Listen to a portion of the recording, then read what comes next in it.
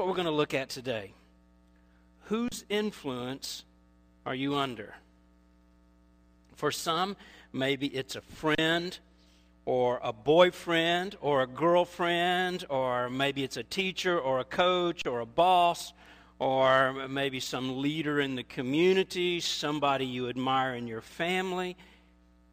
There's somebody's influence, probably more than one person, that whose influence that you're under. That we do that.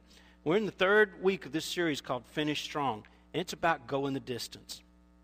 This was written by the Apostle Paul. This book we're looking at in 2 Timothy. It's at the end of his life. He's in a dungeon of a Roman prison. He's awaiting his own execution. And Paul wrote this letter to his friend Timothy, who was the leader of the church in Ephesus. And in this letter, Paul talks about what it takes to finish strong. And he uses his own life as this perfect, this beautiful example of that exact thing. In fact, in the final paragraphs, Paul says with the note of victory, I have fought the good fight, I've finished the race, I've kept the faith. I don't know about you, but I want to say that. I think it's something probably a lot of us, we want that to be true of our life at the end of it. I want to finish well. And it's something that each one of us will be able to say if we will prepare to go the distance. To prepare to go the distance. Now, one of the big steps in that process is that we learn how to manage our influences, and that's what today is all about. Today in 2 Timothy 3, we're going to look at 3 ways you can guard yourself, guard your heart, guard your mind, guard the next step that you're going to take before you get off track. And it all comes down to influences. They're powerful. So let's look at those. First of all, Paul tells Timothy that if you want to finish strong, that you've got to learn to avoid the wrong people. Now, doesn't that just feel judgmental? Doesn't that just feel, I had friends when I started walking with the Lord, and I'd surrounded myself, had a lot of, some of my pals. I don't think any of them were very good for me, and it was just so easy for me to follow along and to do the things they wanted me to do and just to be a part of things. And one of the hardest decisions I ever made for those of you who are young Christians, when I was a young Christian, after I fell once and twice and 3, and I thought, you know what, this is not working for me. And it was a difficult decision to pick up and move 100 miles away. I mean, that's just kind of where I was in my lifestyle and some things. I don't think that was necessary. I look back on it, I think that was absolutely crucial that I do that. But for me, at the time, that just felt like the right thing to do. I just had to get a little bit of separation, a little distance. I had to avoid the wrong people because I was surrounded by wrong people. Now, last week we talked about Hall of Famers. And Paul begins this chapter 3, with something that we might call Hall of Shamers. He says in the last day it's going to become very difficult to be Christian. I think we're starting to see that. I don't want to be an alarmist. I know probably every pastor of every generation, every preacher has said, this is the generation, I can't believe how far we've come, and would you look at that? I'm one of those guys. I really believe we've turned a corner. I think it started maybe around the 60s, that something we used, the things we believed, what was important to us, was actually consistent with scriptural view, oftentimes. I didn't include the heart of the gospel, but right was right and wrong was wrong and that kind of thing. And then it began to shift, and the fabric began to tear apart, and things began to break down. I think Scripture foretells that. It sees that. It knows that we're living in that kind of a generation. He says this is the direction that the human race is headed. And we can't be naive about it. I wish. I'm a positive guy. I really am. I'm not a gloom and doomer. I try to be a realist, but I think we're coming to this place where we're seeing this happen. Paul says people will love only themselves. They will love money above everything. They will be proud, arrogant, and conceited, and they will love pleasure much more than they love God. There's some interesting things on this list as Paul goes through this in the beginning of this chapter. And one of those things that kind of stood out to me, it just kind of got my attention because it seems out of place. I mean, he's talking about these big issues, and here's these things. And then he throws in, they would be disobedient to their parents. And you think, really? Out of all these important issues and the things that we need to look out for and watch for as earmarks, disobedient to parents? Why would Paul say that? I mean, it's not like he's speaking to his youth group. He said it because I think whether you're young or not, our obligation is to honor our parents, and it never ends. And I know some of you, even when I mentioned that we're going to be talking about influences, some of you, maybe you're my age, a few years younger or older, you're looking over at maybe some college students, or you're looking at some high school students saying, man, I hope they're listening today. I hope they get it.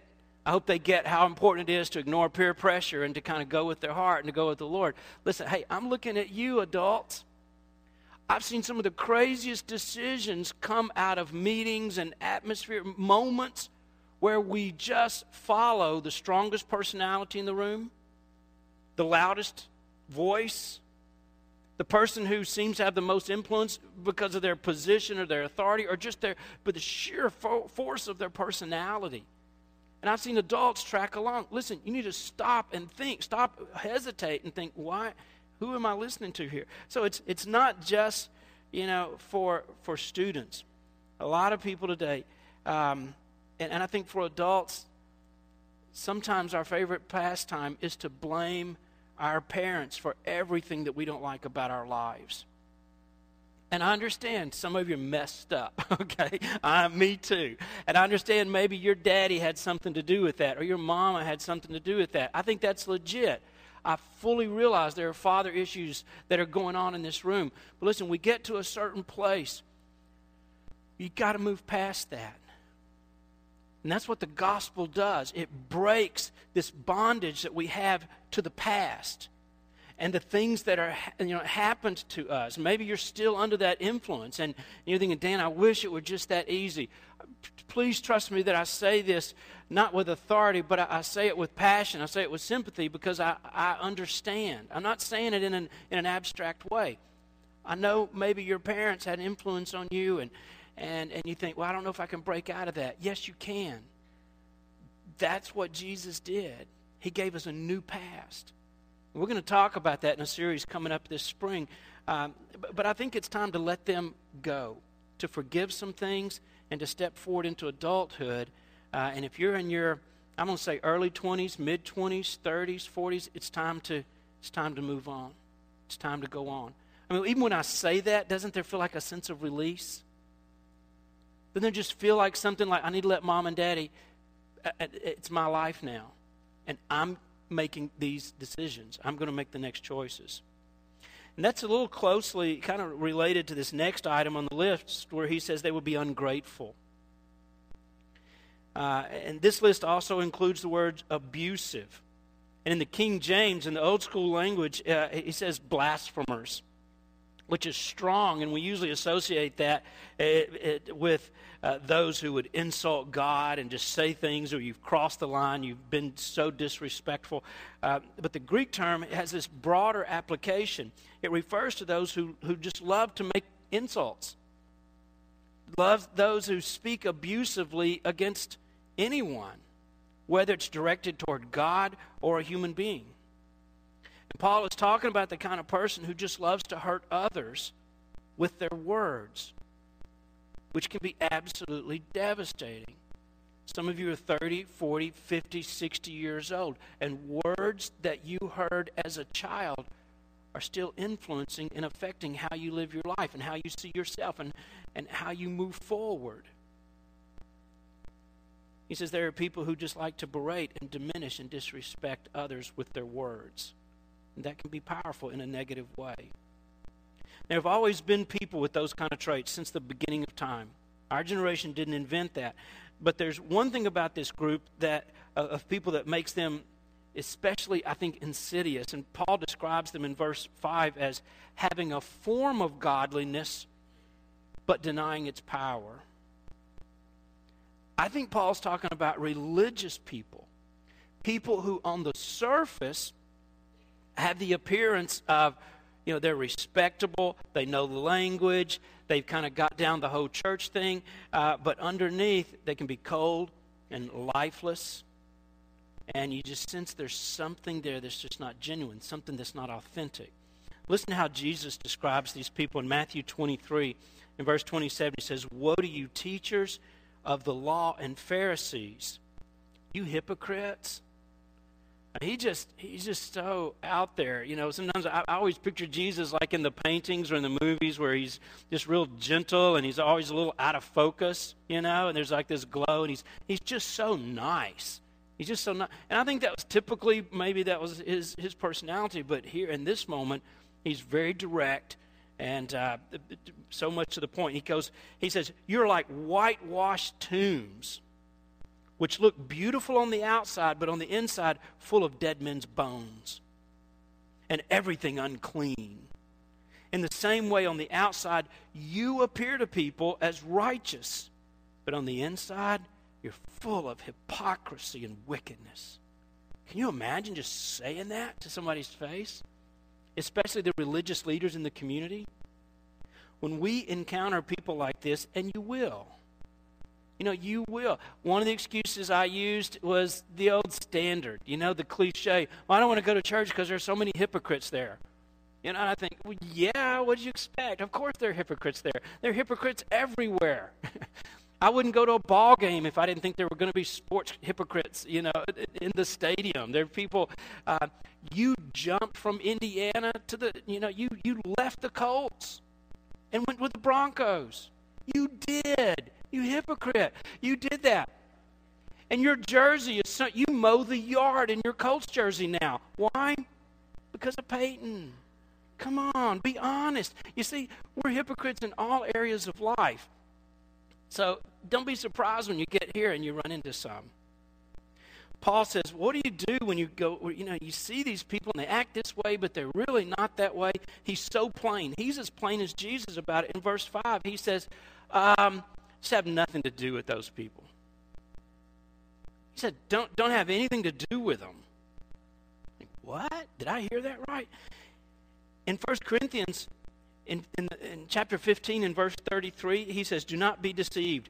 Bad company ruins good morals." Can you just hear your mother's voice saying that? Every Friday night, every Saturday night, bad company corrupts good, I remember that. In Proverbs, Solomon says this in Proverbs 22. He says, "Do not make friends with a hot-tempered man. Do not associate with one easily angered, or you may learn his ways and become easily ensnared." Have you ever been around somebody with a certain negative characteristic and you kind of ignore it or hold it at a distance, but as the friendship develops and as you're more, you're around them, you find yourself saying stuff and doing things like they do? I had a friend in high school, and he was one of the most influential people I think I've ever known. Just his personality, he could get you to do anything. And there were these moments where I'm tempted. No, I'm not. But tell you just some of the stories of stuff. I find myself in this moment doing something thinking, how did I get here? Why? And this is not me. I don't even want to do this. Why am I doing this? Because he talked me into it, or because it just seemed so funny. And a couple of those occasions, I end up I remember being in I'll just say this part, just this little part, in the back of a police car thinking, what in the world am I doing in here? I can't get out. And I'm looking at my friend, and he just thinks it's funny, and I'm thinking, it's not funny anymore. I'm not going to follow you. You're a bad influence. You know those people. Some of you are those people. Okay. It's a tough decision to exclude people like that from your life. Certain people don't need to be in your inner circle. I know that sounds harsh. You think that's so judgmental and you're so holier than that.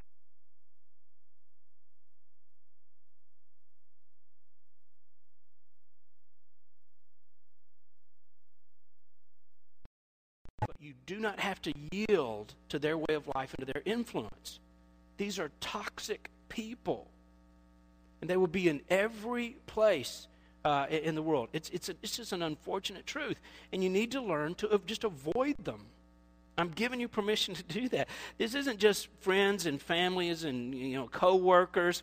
I mean, I do not want you to call your mom and say, hey, we won't be there Christmas. Yeah, my pastor said you're messing me up. I can't even be around you all.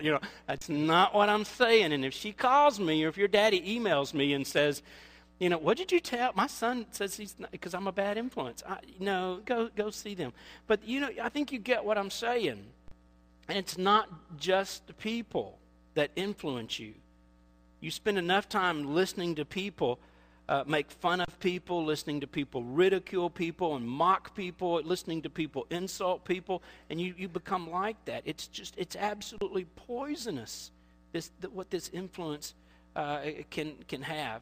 And it's not just like, it's television shows can subtly just kind of seep into your soul, your music. I mean, I could go all kinds of directions with this, but there's an influence there, and you probably need to step back, look at that, what's influencing you, and rethink it, and create some distance there. Now, the flip side of that, of avoiding the wrong kind of people, brings us to the second thing that I want to share today, and that's that you need to learn how to latch on to the right kind of people. Get the right people in your life. I was reading a biography of Albert Schweitzer. He was an amazing man. He's like the ultimate Renaissance guy. He was a musician, a theologian, a philosopher, a physician, and a medical missionary to Africa. He was a winner of the Nobel Peace Prize, when that really meant something. Okay, he could spend his life enjoying. You notice how I'm just so snarky today. I don't know what's in. I'm just like that. I don't know. Okay, I'm going to try to stop doing that. But he chose to spend his life serving the poor in a village in Africa, living and working in these really substandard conditions. When he was admired all over the world, he didn't have to do that, but he did. And when people were critical of his methodology or of his theology or of his motivations, his response was, in one particular public setting, he said, well, my life is my argument. And it just got quiet. D.L. Moody, the great evangelist who was friends with Hudson Taylor and Charles Spurgeon and all these men, he's a great revivalist during and especially after the Civil War here in America. And after one of his meetings where thousands of people had come and several had come to know Christ through that, a guy came up and said, D.L. Moody, he called him Dwight, was his name. He said, Dwight, I don't like your plan. I don't like your method. I don't like the way you do this. He said, well, what's your method? What is your plan? He goes, well, I don't have one. He goes, I like mine better. And I think that's, we got to let good people influence us, like these people, and let your life be your argument. And Paul basically says that to Timothy here in verse 10. He writes, you, however, know all about my teaching. Timothy, you get it. You know my way of life. You know my purpose, my faith, my patience, my love, my endurance. You saw the persecutions with your own eyes, the sufferings. I've been there. I'm not just talking about this.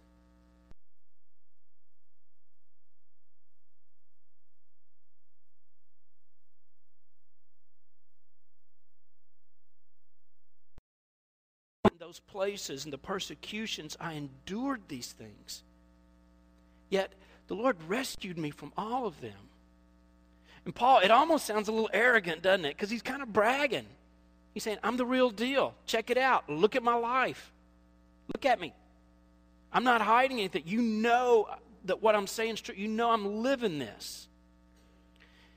In other places, Paul told believers, one of the most, the bodacious things he ever said, in 1 Corinthians 11:1, he said, follow my example as I follow the example of Christ.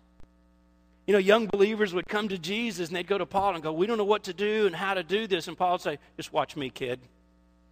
Just do whatever I do. Just follow me. Just follow me. Keep your eye on me. I mean, I would be really hesitant about that. Paul was bold because he could afford to be. He had the courage to say it because his life was his argument. He could back that up. And I think he was a lot more humble than maybe I'm coming across with that today. But if you want to go the distance, look for those whose walk matches their talk and follow their example. Okay? And that's true in every area of your life. The simple truth is, at least for me, that it's easier sometimes to find bad examples to avoid than it is to find good examples to follow. But I promise you they're out there. And if you begin to pray and say, God, I just really need some good influences in my life, and I want to know people, not just at a distance, have admiration for people, but what I'm finding is that God will bring those people into your life if you keep looking for the right person. Nobody's perfect. They're not going to ever not make mistakes, even Paul. But the overall direction of their life is going to be positive. It's going to be worth imitating. When I'm in a difficult situation, when I'm in a spot and I think, man, I'm facing this decision, I'm not sure what to do, I don't know how to go forward, I think about the leaders that God has placed in my life. There are a handful of godly people that I've chosen and given them the right to have a voice as an influence in my life. Some of you are in this room, some of you are not. But listening to these, especially just 2 or 3 men in my life, that they help me not just get started, but I want to cross the finish line. They're the ones that are going to be there. They're the ones that are going to point me and push me and nudge me in that direction. Now, there's one other thing that I want you to see in this area of making good decisions, making wise choices. And I'm going to encourage you to stay close to the Scriptures. Anthony sang about that a moment ago. When I began to walk with the Lord, I didn't even have a Bible. You've heard me tell my stories, but I was just really impacted by this, and I began to go to this little Bible study, and I'm just fascinated, and it kind of got me curious about what they were teaching, and I'm thinking, now where did you get that? And they're going like, it's in the Bible, and I'm going, in the Bible? I just thought the Bible talked like, I didn't know. So I went home, and I found there's a hall closet in my mom's house, and up on the top shelf, there was a Bible. And I remember getting it down and starting to read that and wondering, where has this been all my life? Just being kind of surprised by, like, wow, I just thought it was stories, and, I'd heard about the flood and Noah and Goliath and David. I thought, and I heard some things like that, and Jesus, and sort of this, this fuzzy, weird kind of a view of it. And I began to read it and think, wow, this is really, really good. And I have found that staying close to Scripture is the safest place. Because I've been in all kinds of environments, academically, in studying Scripture, and theology, and you hear all these ideas and theories and different doctrines and stuff, and I think, I just got to stay in the Word. I just got to stay there. When I was a young Christian, a pastor sat me down and he said, hey, let me show you how to spend time with the Lord in His Word. And he showed me how to study a passage of Scripture and a notebook. At that time, you don't remember stenographer's pads, but I had one. They flipped from the top and it had kind of a hard back, so wherever you are, you could press and write and it wouldn't fold up on you. Kind of like a journal. And he said, take notes along the way, jot down any questions or thoughts that you get to, or study. He got me a study Bible. He said the most important part of your daily Bible study is the last sentence that you write. He said each day end your notes with the phrase, today I need to. He said then fill that in. He said, write down an action that you will take in response to what you just read and learned in the Word. Making it practical helped me to become not just a reader, but a doer of the Word. And I'm still learning that, how to apply Scripture to my everyday life. Because studying the Bible, studying, Scripture is not just about warehousing more and more information.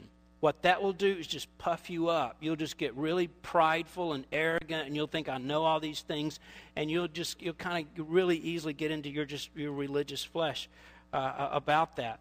What it is that this teaches us how to live and how to make this real. That's why James said in James chapter 1, verse 22, he said, do not merely listen to the word, because you'll kid yourself. He said, you deceive yourselves. Do what it says. Just do what it says. It's not, it's one of those things in life that you think, well, this is so hard, but it's so simple. It's so profound, but it's so easy. Yeah, it's like that. You just read it and do it. In James 1:25, he says, the man who looks intently into the perfect law that gives freedom and continues to do this, not forgetting what he has heard, but doing it, he will be blessed in what he does. Paul tells Timothy to continue living according to what you've learned in the Scriptures. In verse 16, he references that. He said, all Scripture, he said, all of this is God-breathed. It's the word that we get our word inspired. It's inspired. It's useful for teaching and rebuking, correcting, training in righteousness. It's there. It's there. He said, so that every man, every woman can be thoroughly equipped and you're ready for good works. You're ready to go out and do things. Of course, Paul's talking about the Old Testament because the New Testament is still being written, okay? It's not finished being invented yet and being put together, but over a course of time, there developed this consensus among church leaders everywhere about which books should be included into the New Testament. It was finalized. And I think we could say even more so about the New Testament that it's God-breathed, that it's inspired, it's useful. It's so useful for teaching and correcting and training and equipping. So you'll just turn into a junkie, and you'll start reading it, and you'll think, man, I got to have another verse. Yeah. And I did this as a young believer, and I would be working. I got a little pocket New Testament. And I would have read something. I may think, man, I got to have another verse. I'm getting that craving, I'm getting that thing. So I'd slip into the men's room.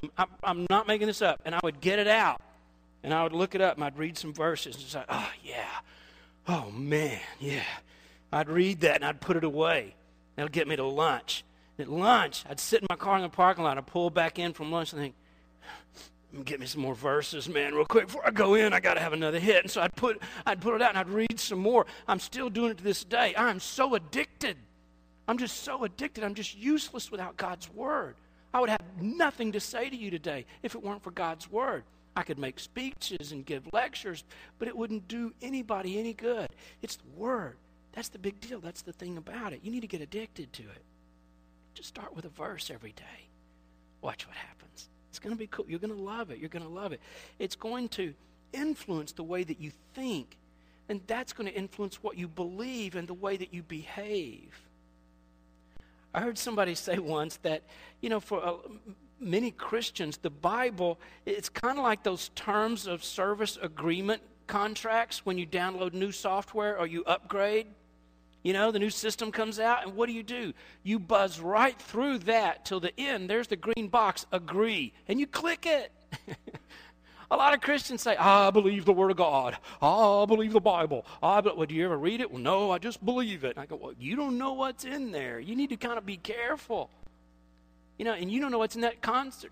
I don't read them either. That service agreement, it could have said, we want your firstborn child. We now get everything in your will, and we're coming over to your house to eat dinner tomorrow night. Agree. Download. Why does it take so long?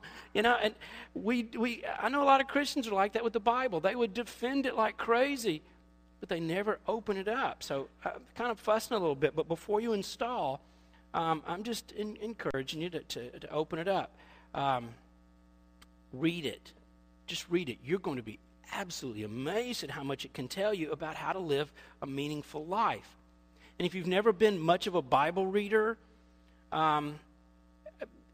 you're going to be so surprised at all the misconceptions that you had. What you thought it said, what somebody told you it said, and just the image and the impression that you get about God in Scripture from sort of like hearsay, or secondhand. So many things, because like I said, I grew up in a home, we didn't go to church, but my mother, God bless her, I love my mom, but she would quote scriptures that only when I grew up I found out those aren't scriptures. they're momisms, but she gave them the authority of Scripture. And so I did it the whole time thinking I'm obeying Scripture. Now I'm going to ask her about that one day, and Mom, that wasn't in the Bible. You were just trying to get me to wash up or do whatever she wanted to do. Just read it. Just read it. The power of the Word of God is it's just incredible.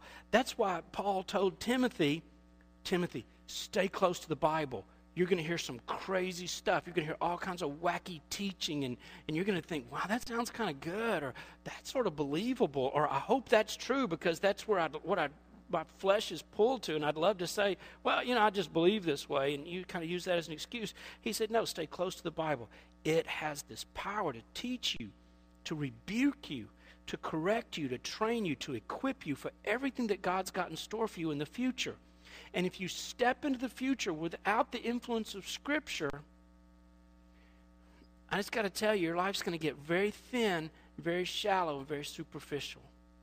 You need that weight. You need the strength of that Word. And if you want to cross the finish line, if you want to end well, I'm challenging you today to decide that for the rest of this year, you're going to soak up the principles of Scripture and let this become the primary influence in your life and in your decisions. You know how sometimes I say this little thing about do the next right thing? Just do the next right thing. That's that's pretty simplified, I understand. When I say that's kind of what Scripture tells me. Because if it weren't for that, what I would do is that I would do what feels right or expedient or is convenient or the path of least resistant. What's the least painful way I can go forward? The least expensive way I can go. And God says, I'm going to teach you how to ignore all these influences and these voices and all the chaos around you, and you just stay single-focused, apply the principles of my Word, do the next right thing, and watch what happens in your life. Watch what happens. The next time you feel this bent, you feel this pull, like you could tell this one little lie and you're out of this. You could do this and the situation will be resolved. And God's voice is going to come back through a Scripture and say, no, don't take that path. I know it's going to be pain. I know this probably feels like this is not going to make sense, but just do the next right thing. Do what Scripture's pushing you towards, and then look back in the next 3 months, 6 months, and year. And next January, I promise you, for what that's worth, you're going to look back and go, I'm absolutely amazed at how things are working out and how the rhythm, the flow of my life has totally changed because of the influence of the Word. These ancient words. It's just crazy. It's incredible, and it really works. So here's the deal. In life's journey, you're going to encounter lots of voices, right? You're already hearing them. They're attempting to gain positions of authority and influence in your heart and your soul and your life.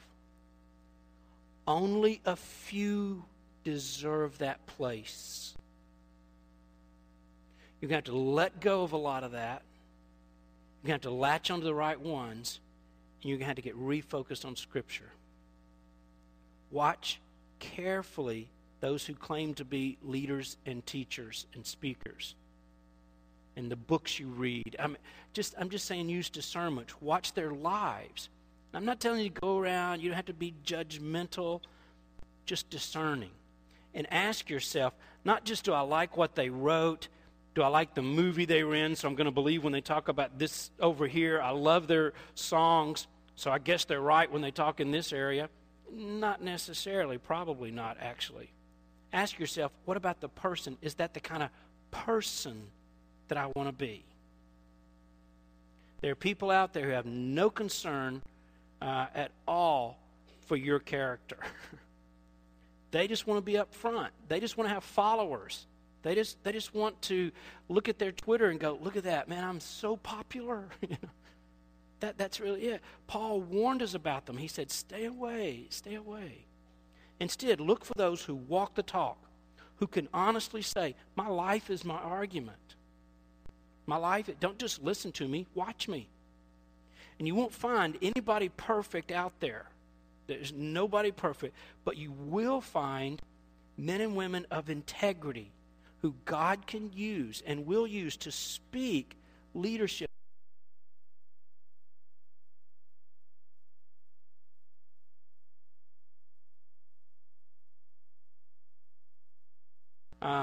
It could be a brother or a sister. It could your children sometimes. I had influence in ways I didn't know. I didn't know that because I'm always focused on who's influencing me, and sometimes I forget that I'm influencing, that I'm an influencer. When my little brother passed away, and we're going through some things, and somehow we came across notebooks, these, those composition books like you have in high school, and and going through, and one of them he had to write like a 1 or 2 page essay about another person. And he wrote his essay about me. I knew I was an influence because I was 7 years older than him, and he always kind of looked up at me. I was always at that cooler place in life, wherever he was. If I'm in middle school, oh, that's so old and so cool, and high school and, college. This essay, as I read it, I just began to cry because it hit me as he just began to talk about his big brother, the influence that I had on him. And sometimes I just can't help but wonder if I could have had more, if I could have been an even better, because there was a time in my life, there was a phase, I'm embarrassed at what he was seeing and watching in the brother that he used to know. And when I repented, he's one of the first guys I told. And I had the opportunity, when I came to Christ, we shared a room. Some of you grew up in a 3-room house. You know what I'm talking about. I shared a room with him, and our beds are right there against the 2 walls. And kneeling beside his bed one night, after a conversation, he prayed to receive Christ. But I wasn't always a good influence on him. I don't know. I'm just throwing that out there because I think you may be influencing a lot more people and in more significant ways than you realize. Some of your coworkers, some of your roommates and people in your dorm, they know you're a Christian, right? I always think this when Kathy and I go out to eat, and once we say a blessing over our food, and then the server comes by, and I think, well, now we got to give a big tip because she saw us pray. We can't argue or anything. Not that we would, but you know what I'm saying? We're influences in our culture. And when we leave here in a couple minutes, we're going to be influences. And tomorrow and the next day, because people know who you are. Let your life back up what you say and what you talk about, so that then you can invite them. You can invite them. Most of all, just cling to his word. Every day of your life, spend some time reading it and just absorbing what's there. Spend time in it and ask every time before and after you read, or somewhere in the midst of that, God, what are you teaching me today, and how do you want me to respond? What do you want me to do next? Anything you want me to do next? Are we good? What's? He goes, no, as you can see, you've got a problem in this area. I need you to correct that. And let it do that. It'll absolutely change your world. Let me ask you this one question, and this is what I want to be sort of ringing in your imagination and your heart for the rest of the day. Who is the greatest influence in your life? Who are the influencers in your life? Who are you influencing? And how are you influencing them? Let's pray. Father, the answer to that question, you let us choose. And our choices are going to determine, I think, how long we last and how far we go and what the end of this year is going to look like.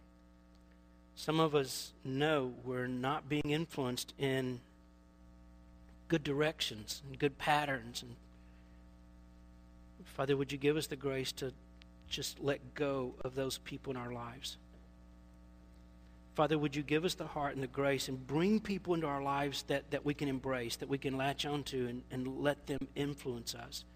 And Father, in the midst of that, I pray that we're all Timothys and we're all Pauls.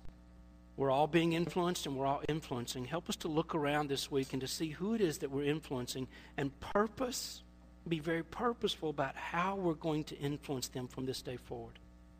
And Lord, the other thing I pray, one other thing, is that you would use your word in just an extraordinary way to draw us closer to Christ and to change our character. And Lord, just to bring solutions and peace and healing through your word. Thank you for that. We look forward to what you'll do next. And we ask all these things that it might bring you glory. In Jesus' name.